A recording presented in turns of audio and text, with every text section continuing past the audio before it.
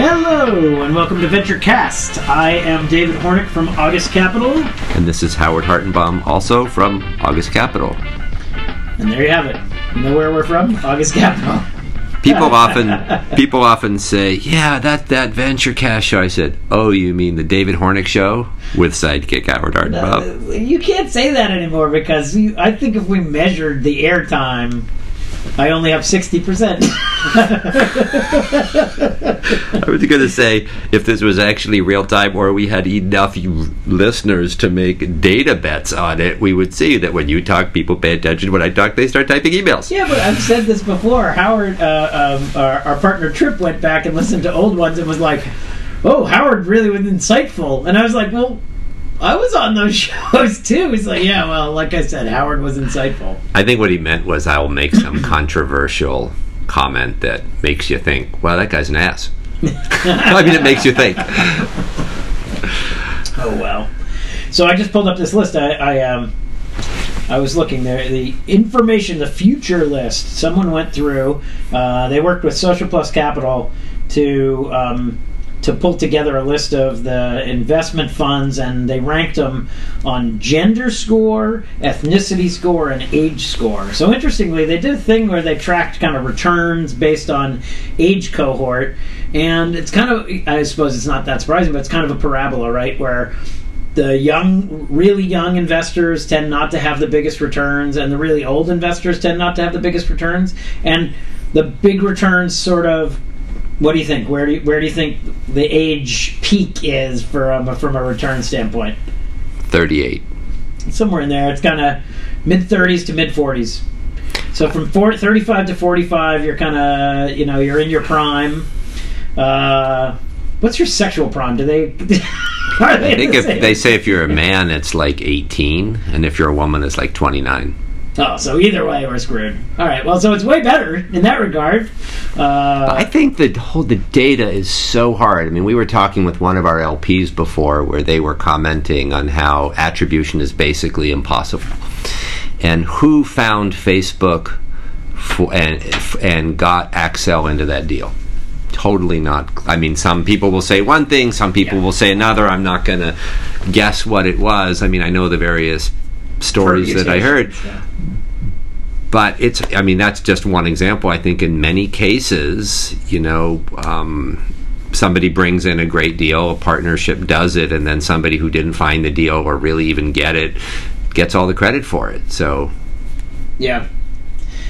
Well, I think the whole anyway, these rankings are always kind of interesting, but like I say, they have a gender score, an ethnicity score, an age score, and first best ranked venture firm includes Super Angels. Who do you think? Age, gender, ethnicity. Including only general partners or including everybody at the firm? I think it must include everybody, because otherwise, that's my guess, is any investment professional is my guess. Probably a big firm. Google Ventures? No, Floodgate. So I guess Mike Maples is the only old white dude, and everybody else is, then it's Ann and others. But yeah, Floodgate, then Cowboy Ventures, then Felicis, then Social Plus Capital's fourth. It's just an interesting, look, in the end, you kind of look at it and say, okay, do these things, is there a direct correlation between diversity of age and gender and et cetera and outcomes? And not necessarily, although there's some good measures. Google Ventures is 19th, by the way, not but better than we're down in the 60s or something. And that's because we have 5 general partners, we have 8 investment professionals if you include AB. AB should have brought our average down like 10 years. He helped us. In fact, I bet you he's not in this data from an age perspective. We should move to like 60. That could have bumped us to like 40 because AB's 12 or something. We have one non-Caucasian guy, Vivek. The rest of us are basically middle-aged men. And Chamath and Shruti in Social Plus Capital had posted this, and I kind of and it said bros investing in bros, and I commented on the thing and said, look, I am a bro, and I am a man, but I think that I don't act like Are you asserting a bro, right? Yeah, let me just say, for the record, I have a penis. If that is the measure. If there's any other measure, I can't speak for certain. So that's a really interesting, what is the measure? Because sometimes there's people who have had a gender change and they're Olympic athletes, or they have different chromosome mixes, and people are arguing who is who. As a member of the GLAAD board, I understand this. I understand this. I think issue it's fascinating. A great deal. I think it's fascinating. On the other hand, it has no bearing on the venture business. No, because you just said the definition was you had a penis. No, I'm just saying, in this context, if the definition of man in the venture business is having a penis, I am a man. On the other hand, I don't think this is your legal background. I don't think I'm terribly bro-ish, and that's, and then you certainly aren't. You're not high-fiving people, fist bumping. Maybe that's the measure. I think we should measure, because I'm a hugger, and I feel like if you're hugging people when they come to meet with you, that should exclude you. That should be a different part of the spectrum than the fist bump, right? There's the handshake, that's kind of in the middle. There's the hug, and there's the fist bump on the other end. And I think that would be a more interesting measure. I am most definitely not a hugger, but one of my companies, the CEO is having a little bit of challenges and feels kind of beat up, and I gave him a hug, and he didn't like it. I can say I didn't like it either. But you thought it was the right thing to do? I thought it was the right thing to do, and no, it wasn't. Well, Howard, I know you're not a hugger. We had a meeting the other day. This was hilarious. So we had a meeting, and it was this female entrepreneur who I have met before, who is very warm, and I went to say hello to her, and went to shake her hand, and she went to hug me, and I said, oh great, I'm a hugger, that's excellent, right? And she had with her her co-founder, who was a very large man who I had never met before. And so then when I went to meet him, and she said, oh, this is my co-founder, then I gave him a hug, because I said, well, I just gave you a hug, it'd be weird to shake your hand. But what was awesome is he gave me a big bear hug. Okay, I'm in. So then I come back around the table, and Howard makes some comment oh yeah, David and I hug every day or something. And I said, oh yeah, I'm sorry, Howard, I forgot our hug today. And I hugged him, and he was like, oh, get off of me. He was like, that was a joke, don't touch me. My mother told me that when I was a baby, I didn't like to be held. So it's something that's been my entire life. It's totally most babies cry and you pick them up. My mom said if I wasn't crying, if she picked me up, I would cry. So it's nothing that's... I got it backwards. I didn't treat it as an offense. I just thought it was funny, because it was that was a joke, David. Step away. Yeah. But I think the hug culture is interesting, right? I mean, Bill Campbell, the coach, who is this incredible force in Silicon Valley, has been the coach, the personal coach to many of the most important business people in Silicon Valley, is a hugger. He is he comes and he sees you and gives you a big hug. And I have to say, the first couple of meetings, I share a board with him now, and the first couple of meetings that I went to with him, where he shook my hand, hugged people and then shook my hand, I felt very sad. In all fairness, he didn't know who I was. He didn't know me, but I was like, I don't get a hug. I want to... Did you actually say that? I want to... No. So you should wear a little pin next time, hugging accepted or something. I'm a hugger. It was all good, because then Bill and I got to know each other, and then I got a hug, and I actually, after the board meeting where I got a hug from Bill Campbell, I called my wife. Said, I got a hug from Campbell, and she was like, oh, David. So as you know, I lived in Luxembourg for a while, and Luxembourg is the population's half French and half German, so you never know who to kiss and who not to kiss. And regularly people would come up, and I'm not a hugger, and they start kissing me, and I'm okay. Is that better, the kissing on the cheek, than the hug? Because actually it's less intrusive. It's just, I don't know when. That's the answer is no. You don't want to be hugged. Some complete stranger. The guy introduces me to his wife, and she's trying to kiss me, and I'm like, whoa. It's really kind of a cheek touch. It's not like a big kiss or anything. No, anyway. Actually, the other thing is, so I was talking to Munjal Shah, we had the August annual, which is our kind of party for friends of the firm or whatever, right? And he was dressed nicely, I'm sure. Munjal's always dressed nicely, although usually he's wearing a tight enough shirt to know that so we can all know that he's in way better shape than we are. Which if I had his chest, maybe I'd wear his shirt. But if I wore that shirt with my chest, people would be like, "Oh my God, could you please wear a looser shirt?"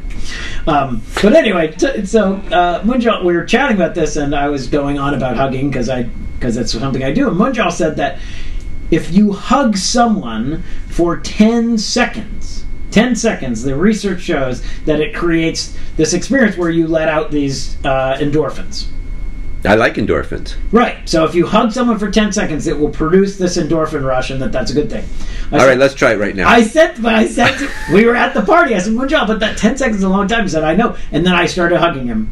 I said, well, let's check that out. So I started hugging him. I said, 1, 2. You didn't make it, did you? I totally did, but it was very awkward. He was like, by 7, it's a long time. That's a long hug. And people are sitting there like going, what do we do? Munjal and David are sitting here hugging for 10 seconds. I'm going to hug everybody I meet today for 10 seconds and see what happens. There's 0 chance you're going to do that. There's 0 chance. Yeah. I mean, it would be amazing, but there's 0 chance you're going to do that. Yeah, that's true. But I should hug someone today for 10 seconds. I'm going to try and hug my daughter for 10 seconds. I bet she can't make it. She won't make it, but do that. She'll be like 3 seconds and I'm out of here. She leans over. She's shorter than me, but she leans over, so like she's barely touching me when she hugs me. Yeah, like, now the question is, do you tell her in advance? Oh, no. I heard. You're just going to like, honey, how are you? It's been a long day. How are you? Give her a big hug. Even better, I will try and hug my wife for 10 seconds. Yeah, see, even that, and that would, you'd think, oh, that's totally fair game, we're in love and all that business. That's a long time, though. She's gonna go, what are you doing? Why are you touching me? Yeah. And so I have a drop cam in my house. Oh, good, drop cam. So I was gonna ask, good transition out. I could talk for the rest of this about hugging. About hugging. No, I was going to say I was in my looking at my drop cam. My wife was hugging somebody. I couldn't quite see who. No, and it is neat the uses you get for it that you didn't really think about. Like I have it and I have it running, and my wife and I will go out to breakfast on Sunday, and we'll be at the bakery, and my wife will be like, "Oh, should we bring something home for the kid?" I'll be like, "Well, let's see if she's up." And I'll whip it out and I'll just look for motion going past me. No, she's still asleep, so she hasn't eaten breakfast, and then we'll bring her something home. Or she's walked by it and she's gone to the kitchen, she's already eaten. Already. And something as simple as that. It reports motion. So well, you just look at the history, and if there's any motion, it will have a frame from that. So you can say, okay, she's up, and then she's eaten, and you don't need to bring her. So something as simple as, do you buy her breakfast and bring it home? You don't want to call and wake her up. But you can get something. She walked by the camp, and it's really a nice thing to have. You raise this in part because I said to you, I need to have this question because I want to put in a webcam, and I'm kind of remodeling, and I have this conversation with the people who are doing the remodeling, and they're like putting in wires, and I said, no, all I need is a plug. Just like a little shelf and a plug. No, you should get a camera that is integrated into the roof, and we can whatever to look sleeker or whatever. And that just seems like the wrong choice to me, because if you just think what's happened in the last 5 years in terms of webcams, don't you think I'd just rather have a plug and Wi-Fi, like the capacity to plug the thing in, and Wi-Fi, and the rest? And you do have it on a shelf, or where do you how do you? I have this is one you're talking about outside your house. Inside. I just have it on a shelf, and there's a plug there, and I just put it on there, and it's great. And sometimes I want to move it to a different place. I only have one. I've thought about maybe getting another one. The only time I would argue you may want to hardwire something, you may want to, if you want to put one outside, like aiming, at the front step, you may still want a Wi-Fi camera. You just may want to hardwire the power into the wall so somebody can't unplug it and steal it. Yeah. So easily. So are they battery? Do they have battery operated as opposed to? There's ones that are battery operated. Just throw up there and don't worry about it. Yep.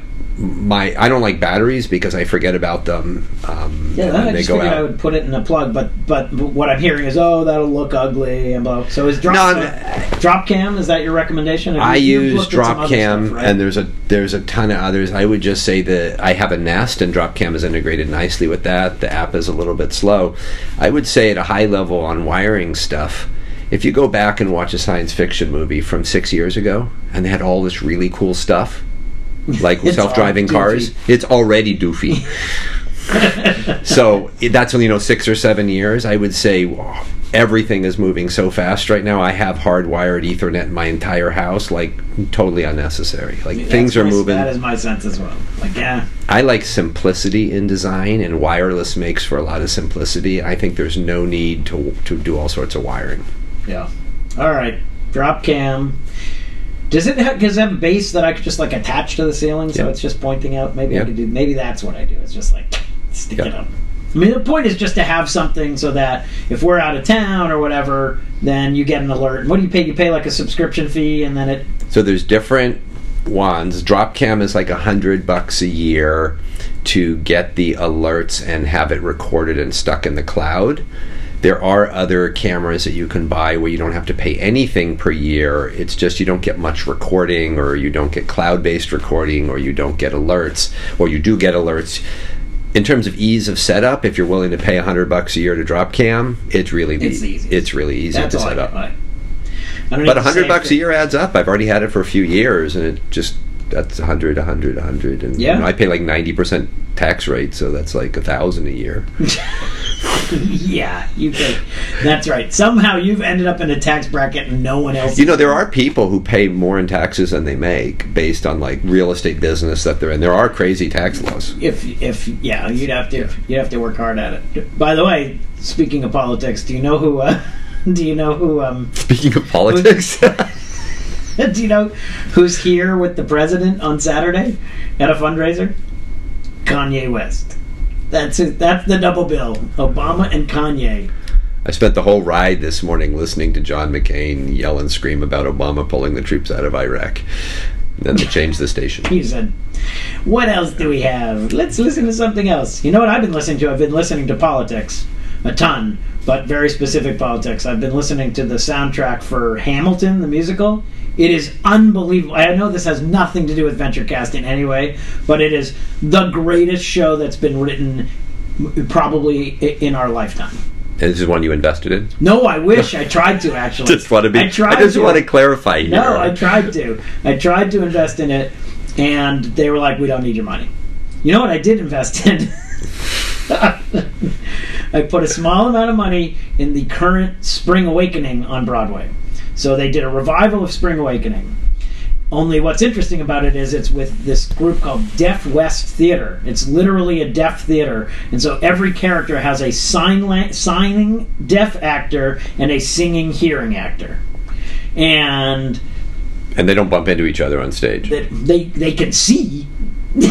It's not a sighted problem. I'm just talking about the crowd on the stage. It just turns out it's super interesting. It creates this very compelling experience. But it's kind of interesting, right? That because here's music and dance, whatever, and half the cast can't hear the music. They have to feel it, and they have signals. But it turns out super compelling show. New York Times thankfully just gave it an awesome review. So it is very possible that I will only lose some of my money instead of all of my money. That's a different type of investing paradigm. Yeah. I've invested in a small number of shows on Broadway. I treat it in the same way that I treat giving money to causes I think are important. This is a show that I think should be on Broadway. I'm excited to support it. If it ends up making money, that's fantastic. If it doesn't, I'm still excited. But go see it. That'll be great. Because you haven't made all your money back yet. I have no idea. I don't know if I've made any of my money back at this point, but it's a great show. So there's the topic around here and all these apparently very high-priced funding rounds that happen here, and there's not a lot of data available on the companies, and very smart investors, or apparently very smart investors, put money into companies at very high price. And the interesting part is, despite their intelligence, some of these companies then exit for much lower a price than their most recent private financing, and we've joked about calling this an illiquidity premium, where you have a very small number of people with access to a company, and they're so excited about the company, but not just anybody can get in. You have to be one of these very small group of people, and they bid the price up to an incredibly high price, which later has proven to be too high a price. So just to give context to why I think that this is, Howard used this phrase the other day in our partner meeting, and it's been making me laugh ever since. This idea that there's an illiquidity premium, because there used to be an illiquidity discount. That's right. That's what I'm saying. Like, what people don't understand is that what happens in private deals and whatever is that if the currency that you're getting in exchange for something is not liquid, and therefore you have to figure out what happens over time, usually you get a discount to reflect that illiquidity. So there's a risk it may never become liquid. Right. So it may not become liquid, whatever, and so the price is lower. And yet we have all these illiquid companies that are getting done at these crazy high prices that Howard now calls the illiquidity premium, which is completely accurate and so fucked up that it's hilarious. And some of them prove out to be okay over time. Sure, right? I mean, it may, but some of them, not so much. Right? So Pure Storage went public today. Pure has had a lot of attention, a lot of excitement. My understanding is that its last private round got done at something like a $5 billion valuation. The company went public today at a $3 billion valuation and has, at least in the early trading, traded down. And so if it trades down a little bit, it basically trades down to about half the price of the last round of financing. Now, the theory in these companies often is, well, I can put it in a very high price because I have preference and it protects me. And so even if I put money in at a high price, I'll get my money back out because I get the first money out. Until you're converted to common. Until you go public. When you go public, everyone takes their shares and converts to common, and it doesn't matter when you bought your shares. You get one share of stock as one share of stock. And so these folks who put money at a $5 billion value got one share of stock. Now, maybe they had some kind of ratchet or whatever that readjusted their price. I have no idea. But if not, then currently they've lost half the value of their investment. Look, and this is going to happen, right? I mean, not to be mean-spirited. When I started talking about things we could talk about with Howard before we started the thing, Howard said, let's talk about happy things, whatever. But we have,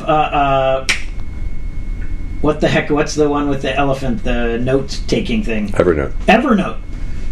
Evernote was looking like this astonishing juggernaut of a business. It was growing quickly, although it was a freemium model, and it got funded at very high prices. And now, of course, on the web is conversations. The founder and CEO has stepped down. They're bringing a new CEO. They closed some offices. They're restructuring because it turns out it's hard. Similar scuttlebutt about other businesses. So, look, this is just how it goes. Our business is about investing in things. It is risk capital. It should be risky. I think people have lost that sense. But, why invest at these crazy high prices? And I guess it's because every so often it is Uber. It is Facebook. And it turns out that your $20 billion valuation makes you 5x. Or the $500 million funding valuation in Instagram 4 days before it got acquired by Facebook for $1 billion and turned out to be an incredible bargain for Facebook in the process. Yeah, I mean, that's so tricky, right? It's like, okay, someone invested in what looked like a high price. They instantly doubled their money, which probably was not what they had hoped for. And then, but I'll take it. And then everybody's like, "Oh my God, can you believe Facebook paid $1 billion? The company only had 13 employees. It was only a handful of years old. Amazing! Like, what an incredible outcome!" And then the next deal they do is WhatsApp for $19 billion, and everybody's like, "Oh man, what a ripoff to those founders that Instagram only sold for $1 billion, right? Like, oh my God, I can't believe that." And by the way. So it was just the 5th anniversary of Instagram. That looks like it's going to be one of the greatest deals that any company has ever done. I forget how many tens of millions of users it has. It's incredibly engaging. My understanding is that they're monetizing it now. Like it was a great acquisition. But the 13 people in that company who sold should not be sad. Like, the founders made more money than they can ever spend. So yeah, they didn't make $19 billion, but like, look, it's okay. Or YouTube's another example. Amazing example. Like, you know, it was sold for $1.6 billion.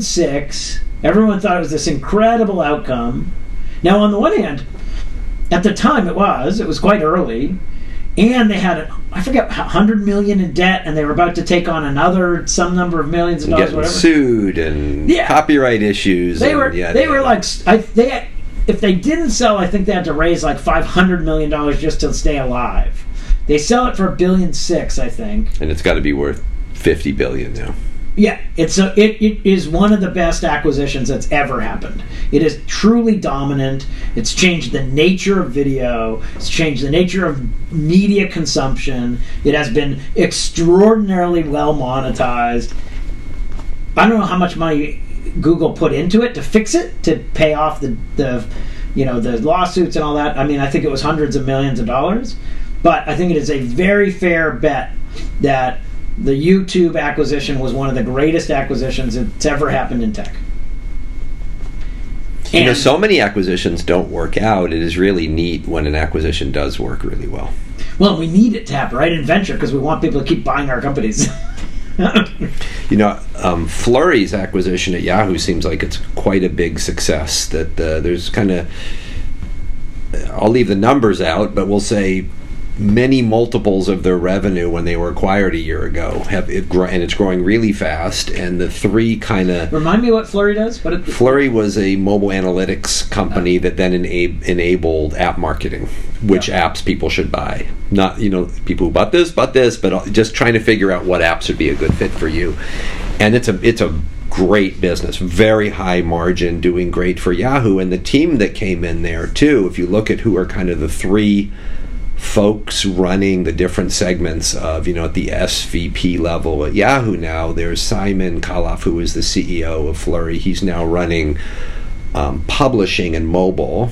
And Prashant Faloria, who was his number two at Flurry, is now running the ad business at Yahoo. And then the other one is, but not from Flurry, is Jeff Bonforte running communications, including mail. I think that's how it breaks out.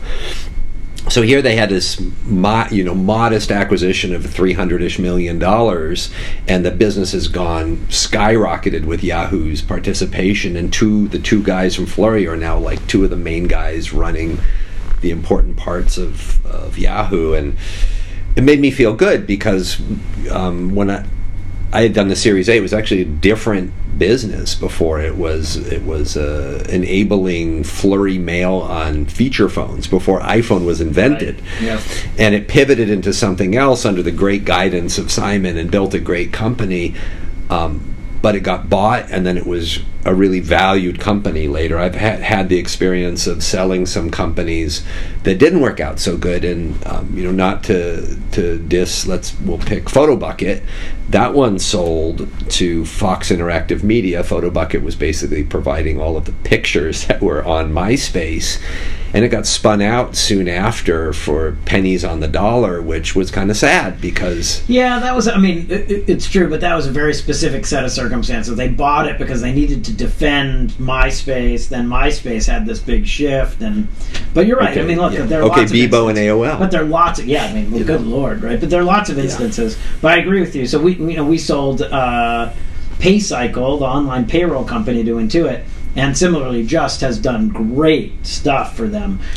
Hundreds of thousands of customers, is producing a ton of revenue. They definitely paid less than the value that they got from it, which, look, in the end, I think that's great. I think it was a good acquisition. It was great for the company. Now we're investors in René Lassert's new company, Bill.com, and, I think that Intuit will have to pay more.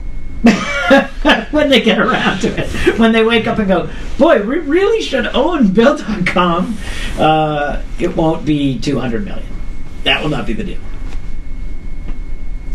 They got to pay up because it's worth so much. Exactly. I love that company. It's awesome. I was just talking to someone who is, if anyone who has a startup, frankly, That's more than a handful of people. If you're not using Bill.com, you're out of your mind. Because it basically manages all the accounts payable, receivable, and allows you to do electronic bill pay for your business in the same way you do for your personal stuff.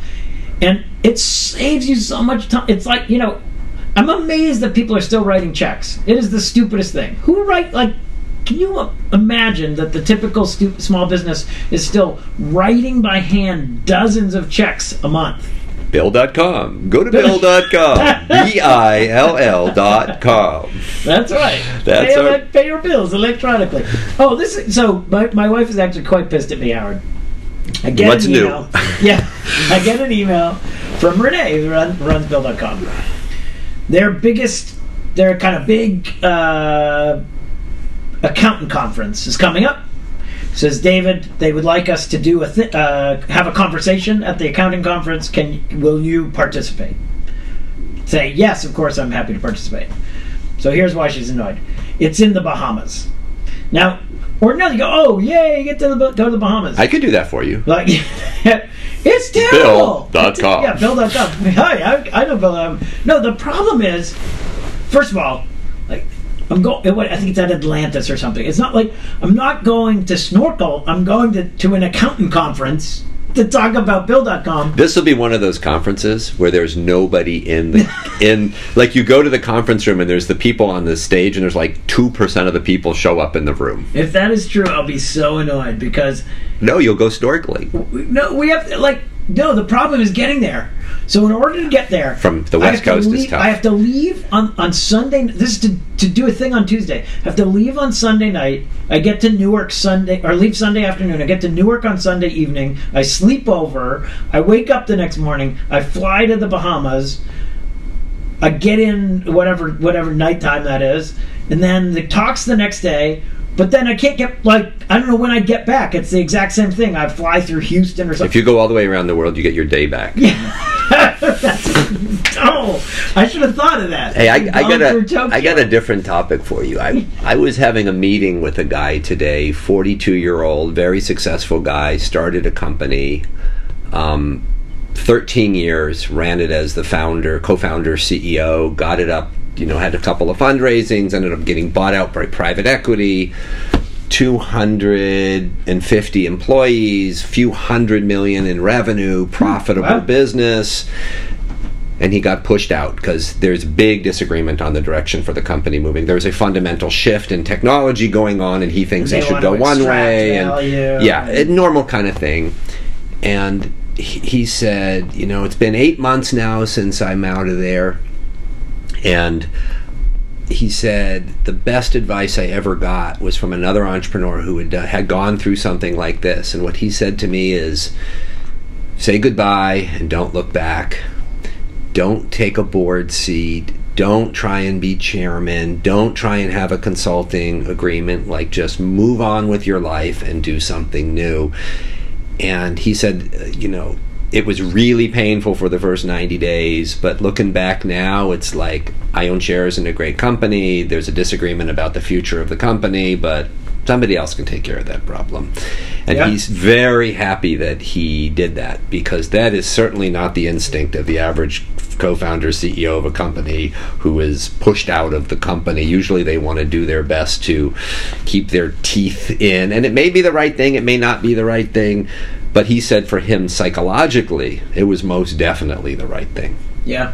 Well, look at what's happening at Twitter, right? They announced Jack's going to be the full-time CEO, whatever, and they announced that Dick Costolo is stepping off the board. If I was Dick and if I was Jack, that's the right answer. It's like, look, I don't need you, the former CEO, sitting on the board, and I don't need to be the former CEO on the board as someone else is making choices that I may or may not agree with. And in the end, it's like, look, go run the company. Okay, if the new guy's got a question, he can always call. Yeah, he knows where to find him. At Dick C. I'm sure Dick is. I'm sure Dick is still a huge shareholder, probably, or maybe not. No, but he must. He could certainly, if Jack wanted to call him, I'm sure Dick would answer the phone. No, you know what was very nice to see was that when Jack was made CEO of the company, Ev Williams had great things to say. Dick Costolo had great things to say. Chris Sacca. Sacca had has been ranting about this forever, so he got to triumph. Are they going to put Sacca on the board so he just shuts up already? Maybe that's the answer. All right, Sacca, you can have a board seat if you just shut the fuck up. All in favor? Oh yeah, all say aye. Sacca's on the board. I just think that's. I mean, it is interesting to think you're running a company that is so public, has such an impact, that there are people who are so passionate, and the product itself gives them a platform to make a bunch of noise. Sacca managed to get 1 million or however many million Twitter followers by virtue of being early and caring and being engaged, and then when he has a conflict with the company, he uses their tool against them. Or for them. Or for them. In his view. He's very happy. No, exactly. Yeah. He's a big shareholder there, I'm sure. He's a believer. He's very happy with what they've done. Glad that Jack is there. And, they made Adam Bain the COO, and I think that's the absolute right thing to do. Adam's awesome. And will help keep the company moving. And, look, in the end, right, if Jack's going to run 2 big companies, you've got Square that is allegedly about to go public, you have Twitter that is public. The only way you can do that, the way Steve Jobs did that ultimately was he didn't run Pixar. He basically oversaw it. Other people ran it. He was helpful strategically, but someone else dealt with it.